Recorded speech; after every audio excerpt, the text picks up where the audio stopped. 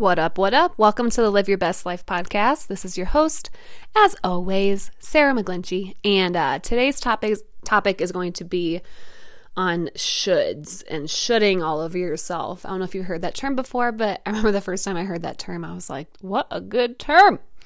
So this can be about any part in your life, any area in your life. For me particularly right now, it's being in a new city.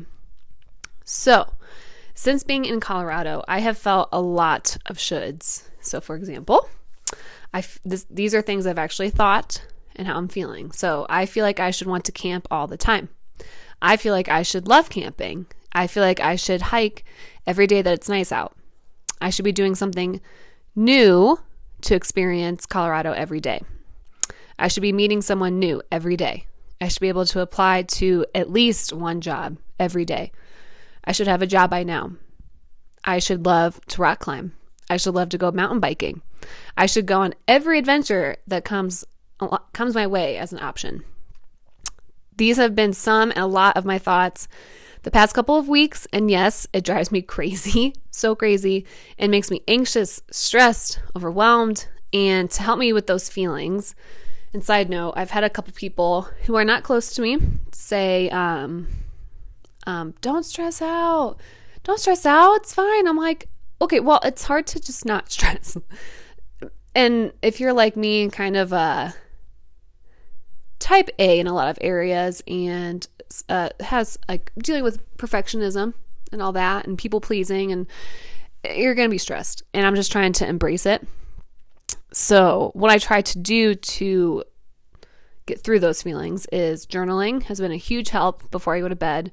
Reading before I go to bed, sitting in the sun, just even for a little bit, and just relaxing. Morning workout every day of some sort, anything. Texting good friends to vent, putting my phone away and watching a TV show or a movie. Those things have been super, super helpful. And another thing that's been helpful, because he's sitting right here, it's James, my brother's dog. He's just pet therapy at its finest. Minus the hair and dirt from him, but it's okay. So I decided to ask someone I follow on Instagram, and I also listened to her podcast about feeling like this, and she freaking responded in multiple Instagram stories, which was so awesome. And her name is Madeline Moon. I'm not sure if you've heard of her or not, but she's awesome. So since I found her response so helpful and very reassuring, I wanted to share her response with all of you. So there are 6 takeaways I had from her. So 1, you cannot let other people's shoulds dictate your life, and you can't let your own shoulds dictate your life. So in whatever area that may be for you. For me, it's being in a new city. And I cannot get over the fact right now, I wish you guys could see this. James is staring at me like, what are you talking about right now? What's a should? What does that mean?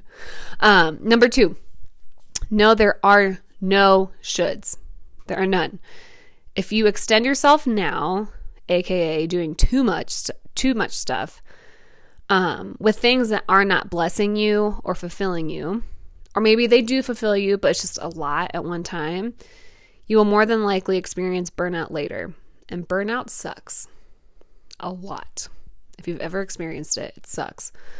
Number 3, when you say yes to something, you are also saying no to something you might need. So you might need rest, alone time, etc. So you might need more rest later on if you're overextending yourself now, which results in that burnout feeling. So take the rest now. It's okay. Number 4, try to choose a balanced approach. See what you're supposed to see and trust whatever you're supposed to do or see, you will in good time. It'll happen. You can't do everything in one day or a week or a month. You just can't. You can't. Number 5, pace yourself. Trust what is meant for you. You will know it, whatever that may be. So no shoulds or shouldn'ts. It will feel light and not heavy. And there will be no overthinking involved with it. It'll just be easy choices for you. Lastly, number 6, a sacred, fulfilling experience can be anything. Anything. It can be a nap. It can be Netflix. It can be a movie. It can be a hike. It can be a simple walk. It can be mountain biking. It can be alone time. It can be reading a book. It can be journaling. You can be hanging out with your friends. And the reason I'm laughing is because James is staring at me again. He's like, this is good information, Sarah. It's my dog voice, obviously. This is good information. Is it good information? Anyway, okay, sorry. Got distracted by the dog. But a sacred and fulfilling experience can be anything. Again, it can be anything. If it's fulfilling to you, that's all that matters. It might not be fulfilling to somebody else, and that doesn't really matter. They don't matter. So, what I took away from this and listening to her stories over and over again, and just my experience past few weeks has been, be patient with yourself / myself. Trust your gut. Do what feeds your soul. Do not give power to others' opinions.